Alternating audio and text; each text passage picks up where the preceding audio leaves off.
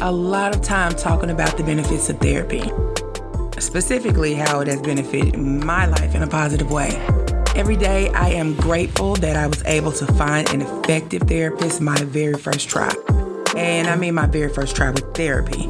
I've gone to support groups and church stuff and group sessions and found out very quickly that was not for me. It was not a helpful approach.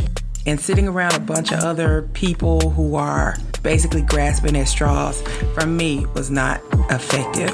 But fortunately, my ancestors watching out for me blessed me with an amazing therapist. Her name's Rebecca Cochran, and you have heard from her on our very first episode. And she has made my journey so easy, so comfortable, and I am so grateful. But it's not always that way. And I think that's something that we need to acknowledge, that it takes time to find the right therapist. It can take months. It can take years, a lot of years, especially to find one who is qualified and caring, someone who takes the time to get to know you without rushing to judgment or without preconceived notions or stereotypes. And I think it's important that we talk about those experiences. It's important because we can learn how to navigate through them and get to the glory on the other side. And when I say glory on the other side, I mean a space of positive mental health.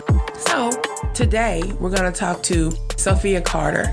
She is an amazing woman out of Chicago who has gone through the fire to find the right care. And because of her experiences, is doing everything she can to make sure that others have access to that kind of care as well. So let's get into it. I'm Angela, and this is Sessions with My Therapist. So, hey, Sophia, welcome to the podcast. Thank you for joining me. Hi, thank you. Thank you for having me. How are you doing today? I'm doing good. Very excited and pleased to be discussing mental health concerns today. It's always a topic I never get tired of talking about. As my journey has progressed, I love talking about mental health. And I just want all the people around me in my energy space, in my atmosphere, to feel as good as it feels to, and it's not always great, but to feel good about progression in their health and to take it seriously. Yes. So I am very glad that normalizing these conversations. Absolutely. I definitely want to normalize these conversations. And I want them to come from a place of just regular, ordinary people, not some psychologist or psychiatrist giving you the facts and the figures, but real life experiences. So again, I appreciate you coming on. And today's topic, we're just going to talk about our experiences with therapy. Well, fortunately for me, I was a one and done. I found a therapist, but it took a while. I tried groups and all those things and realized that those settings weren't for me. But I was lucky enough to hit the jackpot with my therapist. What was that like for you? What was your first experience with therapy and what prompted you to seek it out? My first experience with therapy was in college, my freshman year.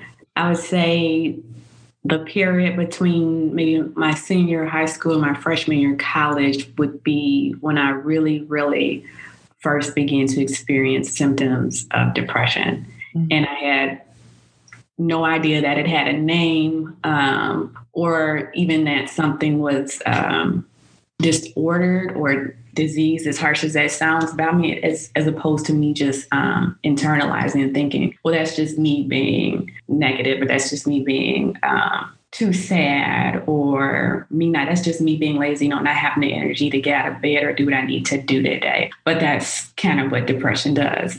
You say and believe negative things about yourself. But I knew, or I guess I had heard or gotten the idea somewhere that therapy was helpful. So I went to our college counseling center where I now know that a lot of interns or students go through is they're learning how to be therapists, which means sometimes the quality of care or the intervention is not as strong as it would come from an experienced or more seasoned therapist. Right. So bless her heart, I'm sure she meant the best, but she just wasn't able to help me. And I found that our sessions just ended up being time for me to cry. And I didn't really say much and just have somewhere to just cry for an hour where nobody would tell me to stop and just give me room to do that. So I would say if she did anything well, she definitely made space for emotion, but I didn't find it helpful. So I quit that. Mm-hmm. And I probably did not end up back in therapy until, for years. It would be years before I will return to the quote unquote couch. And I recall, actually, it's almost hard to leave this out. I coincidentally ended up back in therapy because I enrolled in graduate school to become a therapist. And one of the requirements was that we had to go through therapy ourselves so that we could understand the experience from the perspective of the client. Well, okay. And to build compassion.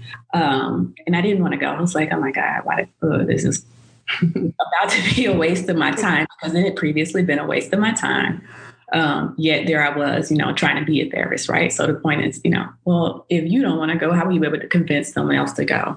And so as a result of that, I ended up having to cycle through so many therapists until I could find one that was the right fit. Mm-hmm. So I had obviously I'm a Black woman. I had a white therapist who, I would say would try to over-identify with me racially to try to be comfortable, as opposed to just being herself. Yes. She would try to use language that I guess she thought was hip and cool because I was Black, and it was awkward. I can only imagine that.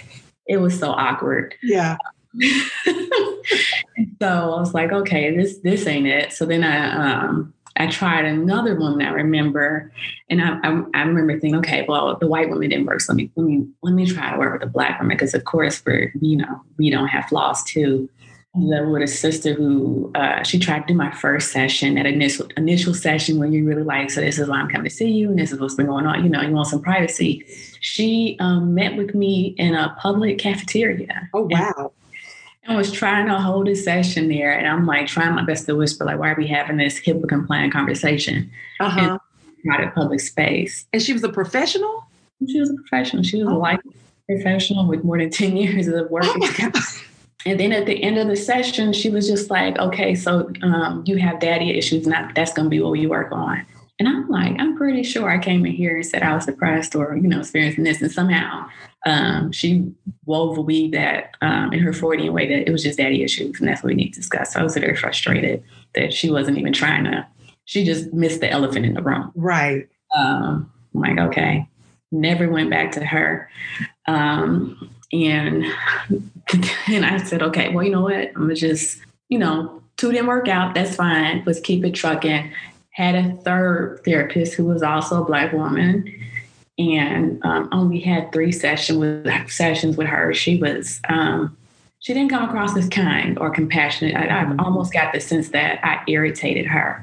And also, having been on the other side of the couch now, I can acknowledge that therapists have their clients that they can't wait to see, and some that are more challenging for them. And I got the sense that I was one of those more challenging clients that she had, because she told me that I had severe. I remember her being the first person to use the word severe to describe my depression. Okay. I'm like, okay, well, at least somebody's acknowledging I'm depressed. Wow, it took a lot just to get that far. Mm-hmm.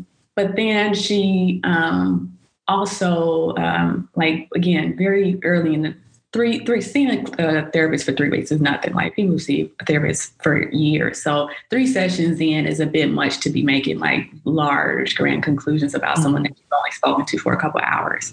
But she told me, she said, every time you come in here, I make a suggestion for you and you shoot it down. I'm starting to get the sense that you don't want to be helped because you don't do anything I say. And I'm like, one, you just met me. Give me a chance. Grow some patience. Right.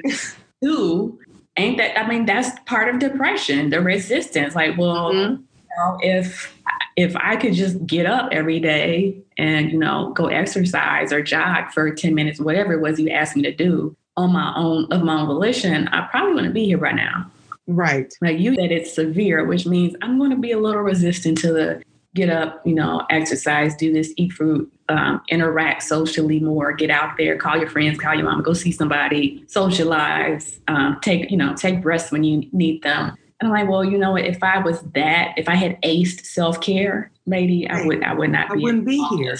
Right. I wouldn't be here. I'm here means I'm struggling, and she just was not ready for the challenge. And I believe therapy is a journey. It's not a quick fix. I relate it to like personal training. Like for some reason, people want to go into therapy quickly and be fixed. And sometimes the therapist also wants a quick fix because they're tired or maybe they're burnt out. It's a long-term thing. It's not something you do. It's a lifestyle of being in therapy and always and having reflections and making room for growth and making room for mistakes and learning who you are and learning more about, being in tune with what you're feeling and how what you're feeling is influencing your behavior and the consequences, like really having those conversations with yourself, and then in the therapy room, being vulnerable enough to share that journey with another human being. Right.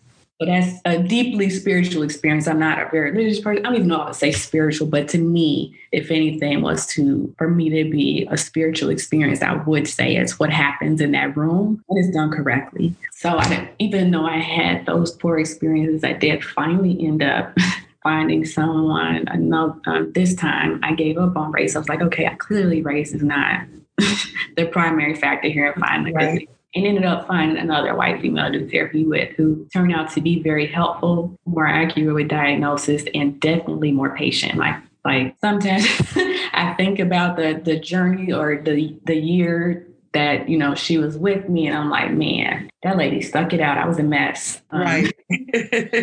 She earned that paycheck. So she earned your fees. She earned it. Case in point, no, it wasn't cheap. Nothing of quality is, nothing of value is cheap. And I think I do believe there's a problem with access to mental health care that is real. Yes. That people of, certain status, socioeconomic classes do not have access to mental health care. And if they do, it's not of the same quality that someone that makes six figures could access. Absolutely. One, before I say what I'm about to say next, let me be very clear that I understand the systemic problems in healthcare in general, and especially in mental health care. But there's also, I would say, out of all health professionals, out of all doctorate level health professionals, psychologists earn the least. I think the average income for a psychologist is under six figures. However, they take out about the same amount in student loans. So you don't get into the business to be rich. You get into it to seriously help, knowing you're about to go into incredible debt and that you probably will never be a baller, but you make enough to make a steady living, take care of you and your family. So I know a lot of clients, balk at our fees when they see them. And I'm like, man, if you could see the itemized bill for the rent, the lights, the this, the that, taxes, and then see the actual dollar amount I get to take home, you would understand, like, this is enough just to keep, to keep us afloat. Yeah. Yeah. Keep us, middle class, whatever, Americans. So there's problems on both ends. And some of that is caused by insurance companies. Some of that's caused by piss poor healthcare policy at the government level. And some of it is a small part of it is still greed, sexism and racism and classism and all those things. And you mix them in one melting pot, and then you have the problem we have with the quality of mental health care and the appreciation of mental health healers.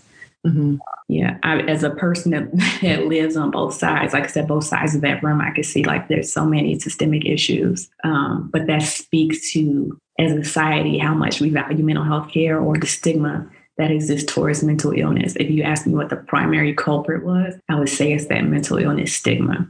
I agree. So how have you navigated? So comfortable with sharing your diagnosis from? Oh, yes, that's like the whole point. Okay. So I'm 34 years old, and with this whole journey of going into therapy and having someone tell me depressed, and then finally finding someone to help me treat it, it wasn't until March of this year that I was properly diagnosed as having bipolar 2 disorder.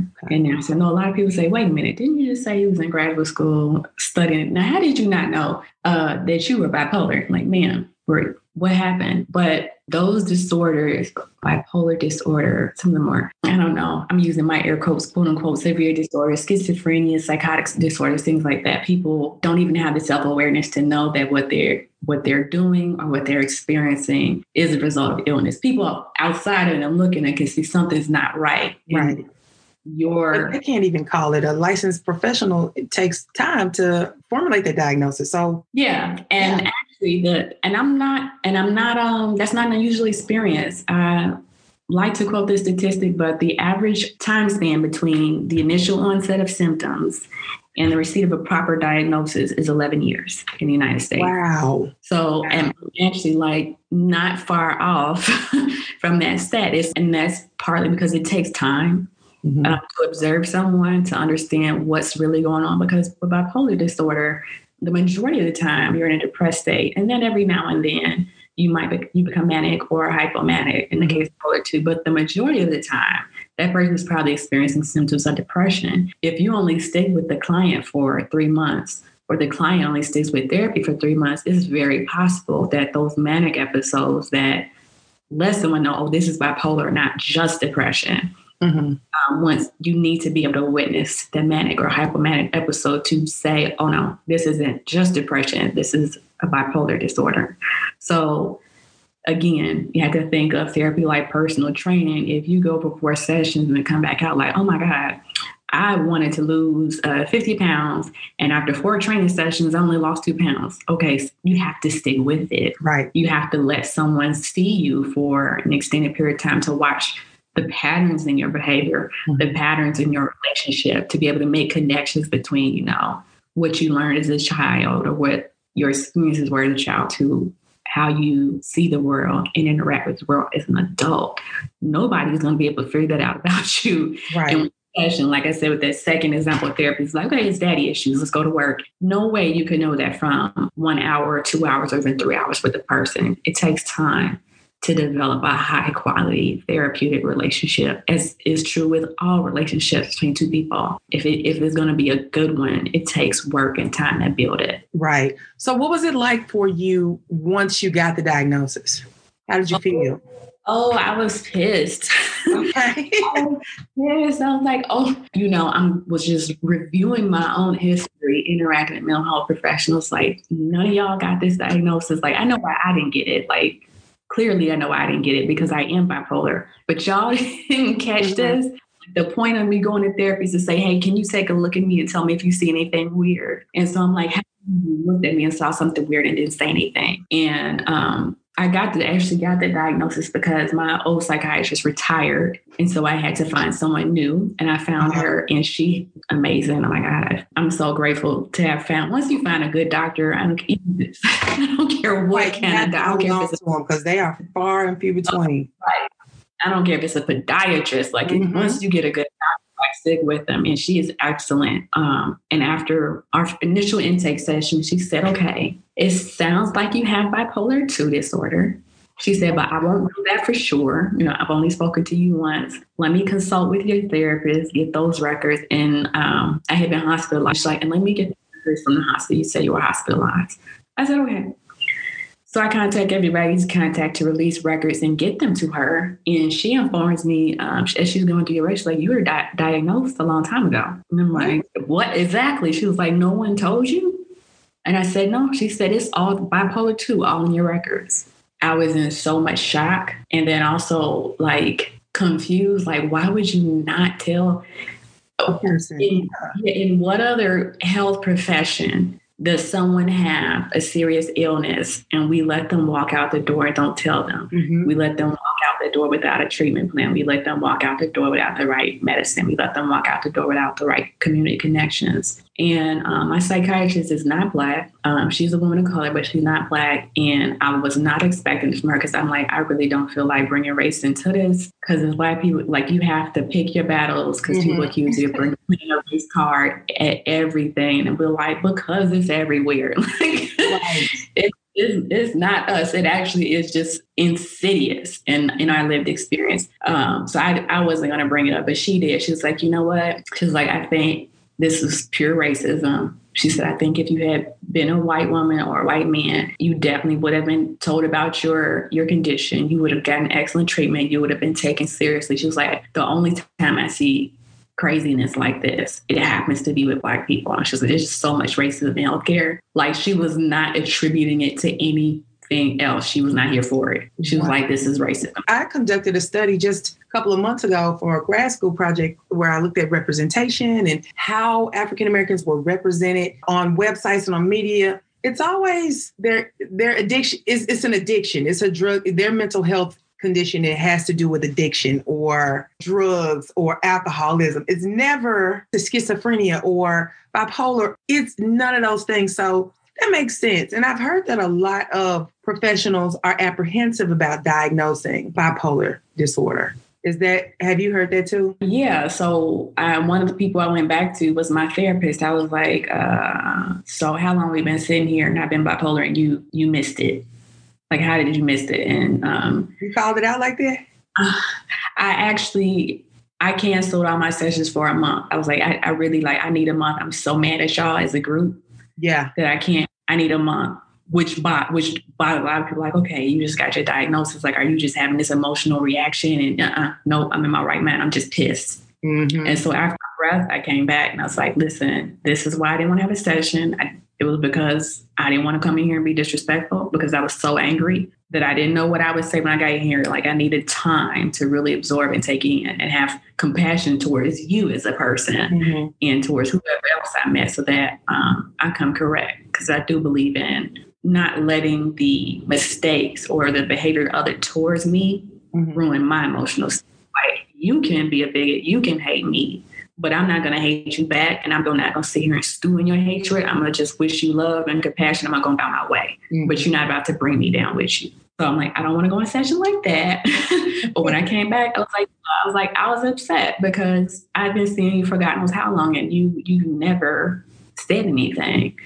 And she said she had, as very, very recently, began playing with the idea that she thought I might have a bipolar disorder.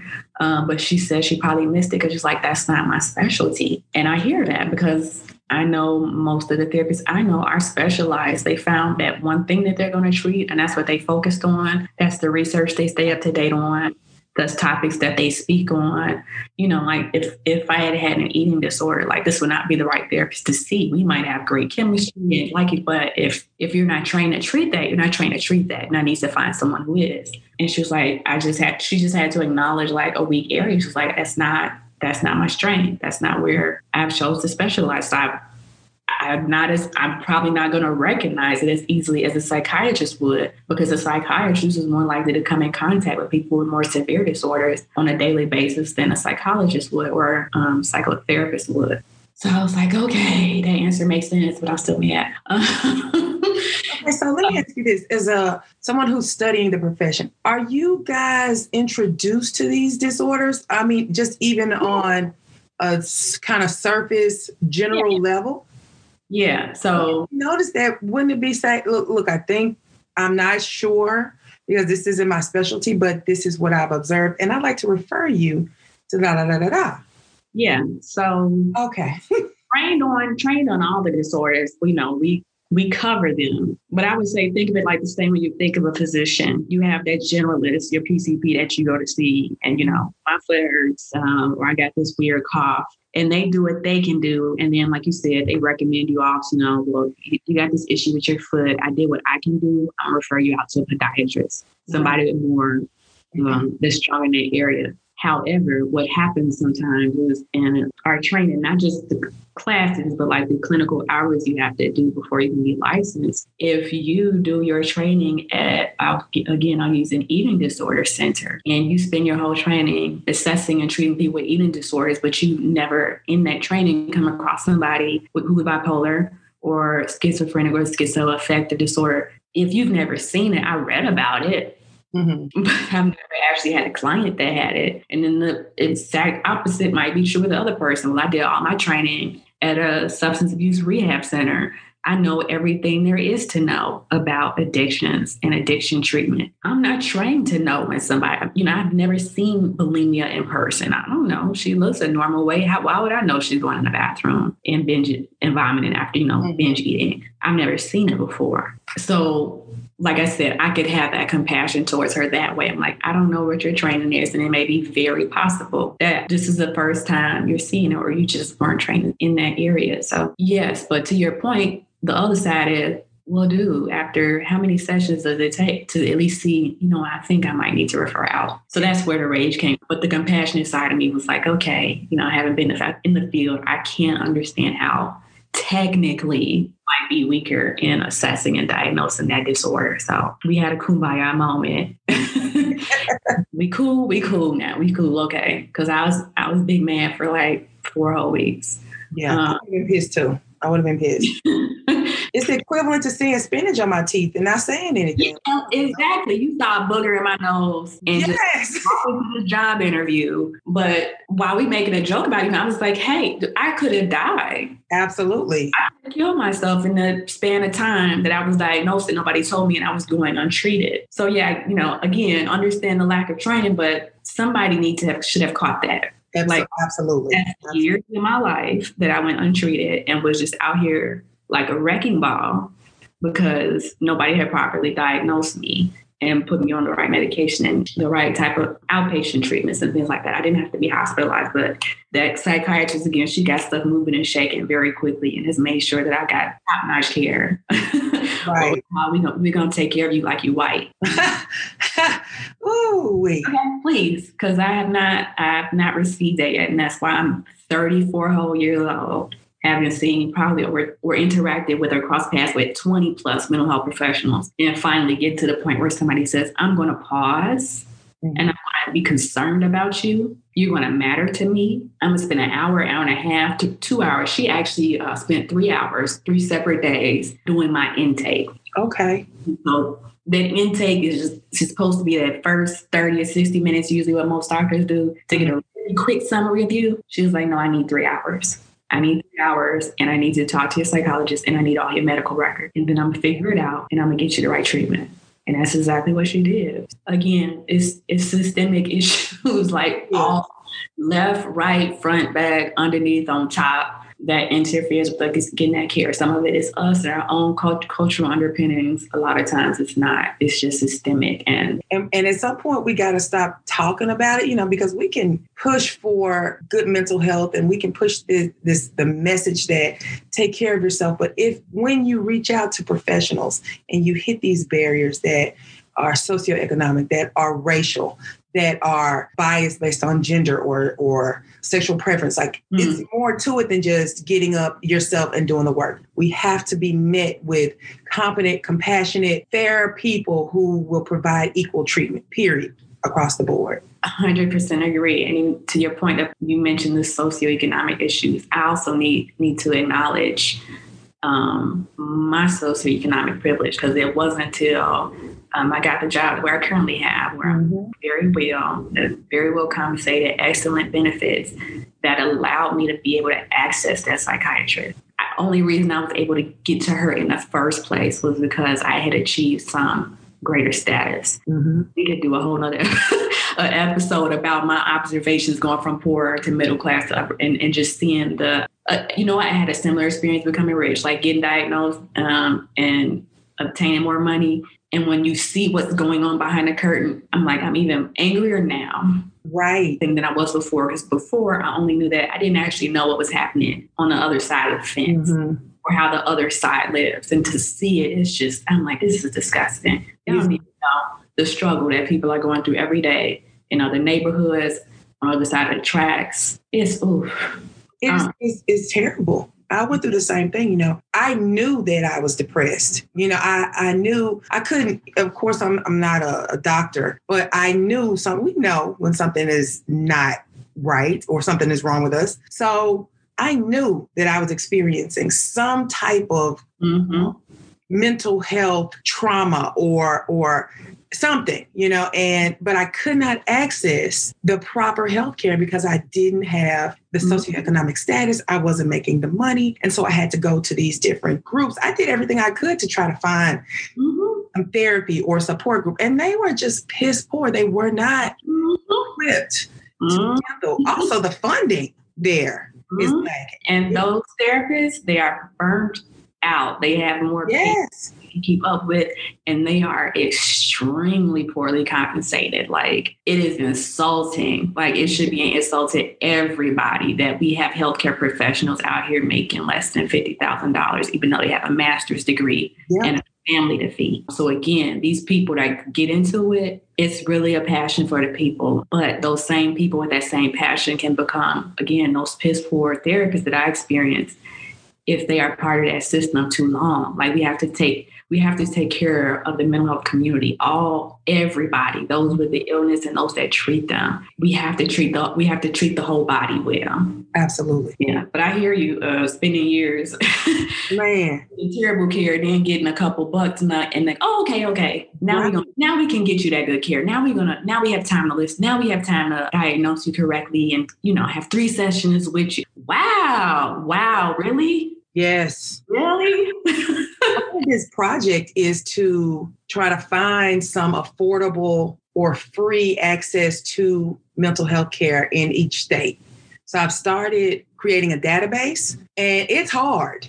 And even when I do find ones that are free or affordable, then you look at the reviews and people have not had positive interactions with these places. So it's really difficult. It is something I'm really passionate about. So I'm pressing through, but it's sad. And I'm glad that you are talking about it, because we only hear about, a lot of times, there is a stigma that is among the Black community and the poor community because of familial issues and cultural issues. But no, also it could be a stigma because grandma didn't have a good experience with therapists, a white male therapist or a white or even a Black one. And this is what she passed on to her children, this knowledge or this idea that it's pointless and it's bad. So I am glad that you're speaking about these negative experiences and then working your way to finding a good, positive experience. Yeah. So, like you said, it's the knowledge transfer, and a lot of the stigma in our community is a result of not receiving the right information or education about mental health. Many of us just have no idea what it is or what it means. That we still have people walking around that have no idea that depression is a disorder, not an emotion. When I say I'm depressed, I'm not saying I'm sad. That's a disordered state of mind. Exactly. It's sickness. Sadness is an emotion. So we still haven't even begun to use the right words to inform people. So you almost can't fault the people for having a huge amount of stigma towards something when the information about it has been kept from them. Absolutely. And I definitely agree with that. So let's talk a little bit about what it was like for you personally when you got the diagnosis. I mean, did you have a sense of relief almost, or was it like, okay, now what do I do? And I know you said there was a stigma attached to this diagnosis and attached to bipolar disorder. What has that been like for you, and how have you navigated through that? And I don't care about that stigma. I would say anybody that asked me, I would shout it from the hilltop.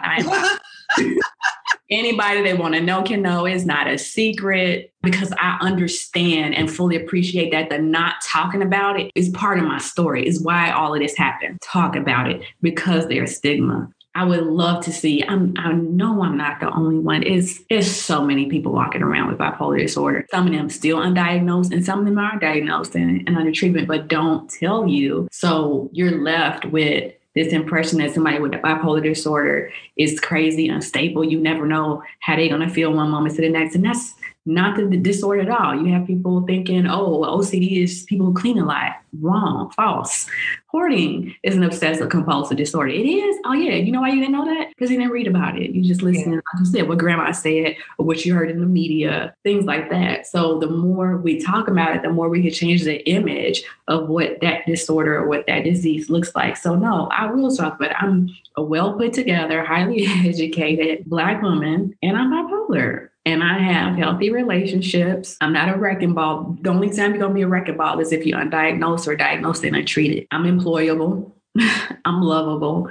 I'm funny. Like whatever you think it means, it's probably not that. If you haven't really opened a book up to study it or read about it or just get to know someone with that disorder, just go ahead and assume that you don't know much about it. Like and not in an offensive way, but just approach it with curiosity. Approach it with curiosity. My family, I now know I have a family history on my father's side of mental illness, or I actually knew that before. That was one of the things I had told my new psychiatrist when I met her. I'm like, I got a long family history of mental illness, and that's why I'm depressed. And she's like, I don't think this is depression. And then after she told me, it was like literally like that light bulb on top of my head just lit up, because I know what the symptoms of bipolar 2 are, but could not see it in myself. Like, you need a doctor for that. I don't care what your education is, I don't care that you're an oncologist. If you get cancer, you can't treat yourself. You need to go to the doctor. It's no different. It's no different for us as psychologists, psychiatrists. It was the light bulb moment, but I already mentioned the rage, but yes, there was relief, because the minute she said it, I knew she was right. Like, I just reviewed my whole life history in like 30 seconds. It was like, oh my God, how did I not know that? Mm-hmm. Like that. And I knew she was right. And I knew she was going to advocate for me getting treatment. Like, I knew my life was about to change, and it did. So yeah, that shock, rage, relief, gratitude towards this woman, anger towards everybody else that missed it, anger towards those that didn't miss it and just decided it wasn't worth telling me. Mm-hmm. Yeah, just a huge ball of emotions. But I'm probably even, I don't know if that's possible, but I'm probably even more of an advocate now than I was before. But I was already railing pretty hard before. But now I'm like, yeah, we need to talk about it. And it shouldn't be a secret. So other stigma towards mental illness, that's other people's problem. I don't have that problem. Therefore, I talk about it. Exactly. And I wholeheartedly agree. I've had people say, we shouldn't talk about mental health and past traumas and da-da-da. And I'm like, well, you don't have to. But I'm going to shout it from the rooftops because of where I was before I was diagnosed with depression, and before I knew this quality of life, because my entire quality of existence changed once I was able to sit down with someone who gave a damn. Yes. And lucky for me, she woke, but she ain't like hyper. You see what I'm saying? Like, she relate to me with the lingo and Black girl magic. It's just, she understands the issues. She understands the racism. She understands all these issues that plague the Black community. And she doesn't Black-splain anything to me. Ooh, yes. And I talk to her and we relate. And so for me, I'm going to tell anybody that will listen, I understand that you might have gone through some bad situations. I understand that you might have negative ideas of what therapy is, but just keep trying. Yes. Keep trying until you find that sweet spot, because it is glorious on this side. Again, I'm 34, but I can recall being in my 20s. One of the things my psychiatrist told me, she said, for people with bipolar disorder, if they are given antidepressants, it can also make the depression worse, because from chemically, bipolar depression and major depression are not the same. Mm-hmm. And I was like, oh my God, that explains literally all of my 20s. Wow. Like, oh my God, because once I got off antidepressants, I'm okay, I actually feel better. Like, what is going on? And got to the point where I refused to be prescribed another antidepressant. I kept telling everybody, like, no, they don't work for me. I'm done. I don't want to be on medication, because I was on the wrong medication. I can recall being in my 20, maybe 27, 28, and bringing my mother to the porch of her house. And I was dead serious and told her, Mom, I'm probably not going to make it to 30. Was dead serious. It was the 4th of July. I don't remember what year, but I know it was the 4th of July. And I just told her, I'm not trying to scare you. I just don't want you to be blindsided. And I don't want you to think I'm being selfish. But I need you to understand just how bad I feel every single day. And not that I don't have faith in myself. I think at some point I will grow tired. Yeah. And the disease will come stronger than I am. And I meant it. And she knew I meant it. And she just sat there with me. She held my hand. As a mother, she had to be honest. Like, I do not want you to do that. Please, please, please don't do that. But also, I hear you. I hear you saying that you're in incredible pain. and I wish I could do something for you. And it breaks my heart that I can't fix it. But that was where I was in my 20s. So to have the life I have now, like you said, man, once the right meds kicked in, I got the right treatment, I looked up and I told my mother, I'm like, it's like I've been in a dark room my whole life and somebody just turned the light on. Yes. Yeah. I'm looking around. I don't know if you could cuss, but I'm looking around like, what the? So it's been here the whole time. Yeah. All these colors and all this vibrance and all this energy and motive. What? And I didn't see any of it. A whole decade, more than a decade of my life spent in that dark room.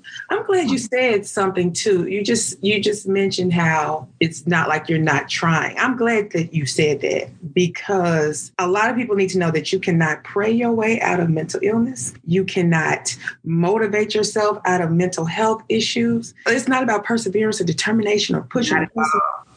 There's no way. You need licensed professional help, period. And I understand, like you said earlier, the challenges that we face, but we have to work as a community to open doors for people. I remember when Obama had his affordable health care, still left out the poorest Americans, the homeless people. You know, all of those people were left out. And these are the people who are most in need. And they're still being left out in the cold. So I am calling on professionals, politicians, policymakers, lawmakers to do something to be more inclusive. I'm sorry if you want to call it socialism. I don't give a damn. That's what we need to make sure that everyone is covered under this umbrella. Then that's what we need to do. So I'm so glad you said. So tell me how, I know you said you started your own practice. Was that correct?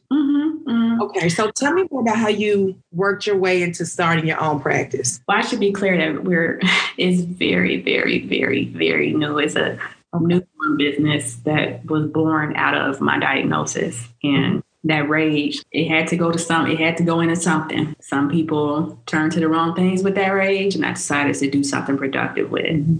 And that was starting this practice. It's not anything that's supposed to make me big bucks right now or anytime in the near future. It's not the point. I compensate my therapist to the point where it's hard for me to make a dime. Like, I'm trying to solve both problems that I mentioned. I'm trying to solve the issue people not having access to care. I'm also trying to solve the problem with therapists being poorly compensated for the benefit, if you can make a word out of that. So I just became passionate about, like I said, the whole body, and wanted to start something that will treat the whole body. If my therapists are not well, if they're burnt out, if they're tired, if they feel disrespected by me, if they're struggling to pay the bills, struggling to feed their kids, struggling to keep the lights on, how are they going to have from what cup are they going to pour into clients? Like, these are whole people too. So yeah, like I said, I wanted to solve both sides of the problem. People need better care, and therapists need better treatment. And when the more they're taken care of, the better they can take care of others. But you can't stress people out and put them in high stress situations and then think they can still go around and heal. Right. You can't feed people from an empty pot. Right. That's not how that works. That same system that's robbing poor people of adequate care is also stomping its foot on the care providers. The system, like I said, policy, government, insurance companies, the whole thing at the end of the day is a racket that disadvantages the people who need it most. So how do we help? How do regular folks like myself join this cause to make sure that our healthcare professionals are taken care of? Talk about it. Exactly what we're doing right now. Doing the right thing. Talk about it on the podcast. Talk about it in the hair salon. Talk about it at church. Talk about it at work. Talk about it at school. Be the crazy person. Like, that lady is always talking about me still, because I know in this crowded room of 25 people, that means about 3 or 5 of you have mental illness, and you're being quiet about it. That needs to stop. I want a world where people can call into work depressed and it be a valid reason that nobody quite the same way they went question the flu. You know, you have employers out there that question the flu, but you know what I mean? Right. You're not Benaya. Depressed, get in here. You're talking about you depressed. Girl, you got 10 minutes to be in the work. Mm-hmm. I want somebody to fully be like, I'm calling in today because I am experiencing a depressive episode and I need to rest and I need to call my doctor. I need to rest. I need to take care of myself, and I need to go seek professional help. Therefore, I won't be coming in today. And I want to hear that boss or that HR person say, oh my goodness, I'm so sorry to hear that. Please go take care of yourself and let us know if there's anything we can do. That's where it starts. That sounds like a utopia there. Doesn't it? It's ridiculous that compassion is utopian. It's just basic compassion. Yeah. Somebody is not feeling well. Yeah. Treat them with compassion. Encourage them to take care of themselves, especially, oh my God, especially someone who's depressed. Absolutely. Like that does nothing but help the negative self-talk that they have, that they're not valuable. When we say, no, you have to come into work. We think you're lying. We think you're being lazy. We think you're being dramatic. You go, oh, that's funny, because those are all the things I think about myself. Thank you for confirming. Thank you. Oh, yes. You're not helping that person at all. So again, but that's the vicious cycle we're in.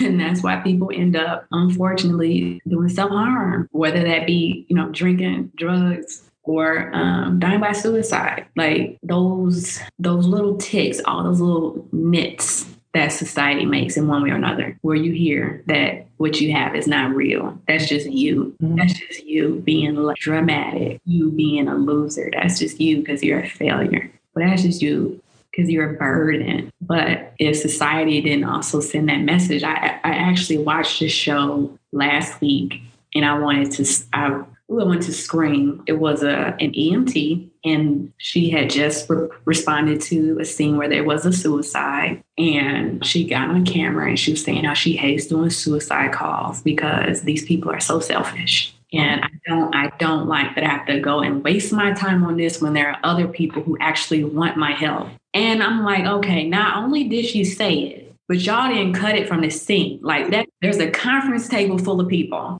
that thought that was okay to go on TV. And I thought I was hearing things like, how is this on TV? But I wanted to be clear that was a healthcare professional. So again, aligning with my history of less than pleasant experiences, some of the traumatic experiences with healthcare professionals, because this is even how they think about mental illness, how they approach patients that are presenting with signs of mental illness. They think this is a waste of my time. You can hear talking about how you're depressed, you want to kill yourself, then do it. I'm gonna just walk away and go to another scene where somebody actually wants my help. Wow. Yeah, I've heard that before, sadly, where people, even parents, oh, you want to kill yourself? Well, go ahead.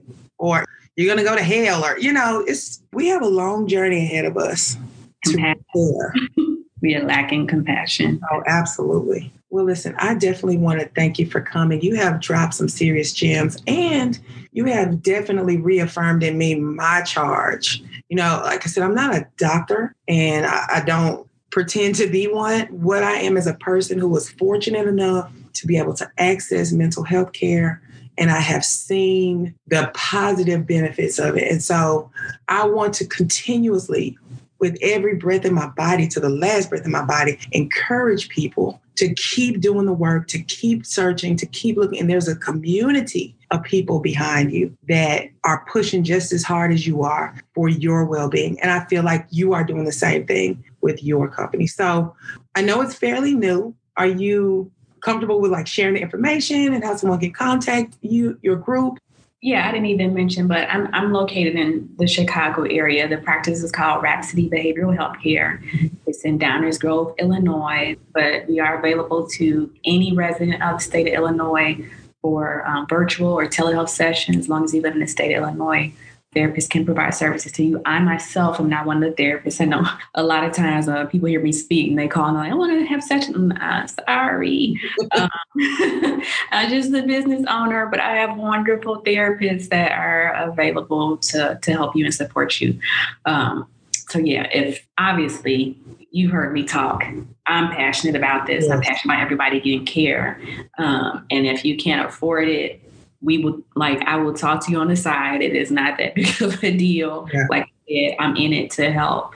and to make sure people don't have to wait 11 years to get that right diagnosis. So yeah, Rhapsody Behavioral Healthcare, www.rhapsodybehavioral.com, and Instagram at Rhapsody Behavioral. Awesome. Thank you so much. I hope that you will, and I'm going to take you up on that offer to come back and talk about the socioeconomic issue. I mean, I can talk about these things all day. And finally, somebody who likes statistics.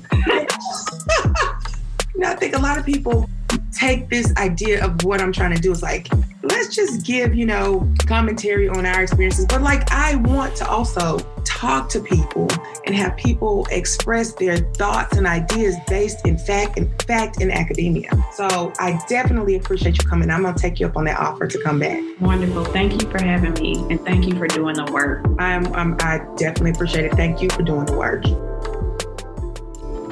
Thank you again, Sophia, for coming on this podcast and being so open and candid about your experiences. This was a conversation that needed to be had. We spent a lot of time talking about the benefits and the good side of therapy, but we don't spend a lot of time talking to and encouraging people who are struggling to get access to that good mental health care, who are struggling going to therapist after therapist after therapist. And I'm hoping that Sophia's story will give others the hope and the encouragement they need to continue fighting. There is healing on the other side of this journey, but you cannot give up. Just know that you have a community of support behind you and keep pressing. We got your back. So before I go, I want to let you know that this is the last episode in this season. Season, not series. Sessions with My Therapist is here to stay. And as the old folks in the church say, as long as the blood is running warm through my veins, Sessions with My Therapist will continue to bring you good content that is bringing positive vibes and hope. And so with that in mind, I put together a team, a brand new team. We've got some funding coming in, and we've established a new media company, Black Girl Good Vibes Media. I'm excited to bring on my friend Monique Eason as my new co-host. If you'll remember, she came on and talked about her experiences with therapy and how it helped her to navigate through childhood issues, through her marriage, and to living her best life. I'm also bringing on Carrie Holiday, who is an amazing media specialist. I mean, the girl is bad. Anime K is thebomb.com. She's coming on as our marketing specialist and staff writer. And I am excited to bring you new content. And it's going to be fire, I promise you. When Natasha decided to leave, I was sad and I was discouraged. I thought it was over, and I second-guessed myself because I was listening to the naysayers who said I wasn't talented, who said I didn't have the skill, I didn't have this or that, to go along with my expectations. But fuck that. Everyone around me has been supportive, and they've encouraged me to keep pushing forward. And so that's what I'm going to do. I am so grateful for your support. I am grateful for you guys listening and sharing and just bringing me good energy and good vibes. You all have been amazing, and I could not have made it this far without you. So I need you guys to stay up to date, continue listening, continue sharing. Revisit the podcasts, share them with your friends. Make sure that you are subscribed. Go to our website. Make sure that you put that sucker in your bookmarks so you can stay up to date on all things Sessions with My Therapist. Keep checking us out on Facebook for all information about what we're doing, and so that you'll know when we have launched our YouTube. Yes, it's coming. I said it. We're going to YouTube. We are taking this vocal show on the visual road, and I am so excited. I hope that you are too. I want to thank you guys so much for listening from the bottom of my heart. I thank you so much for listening. I love you. And as always, I hope this helps.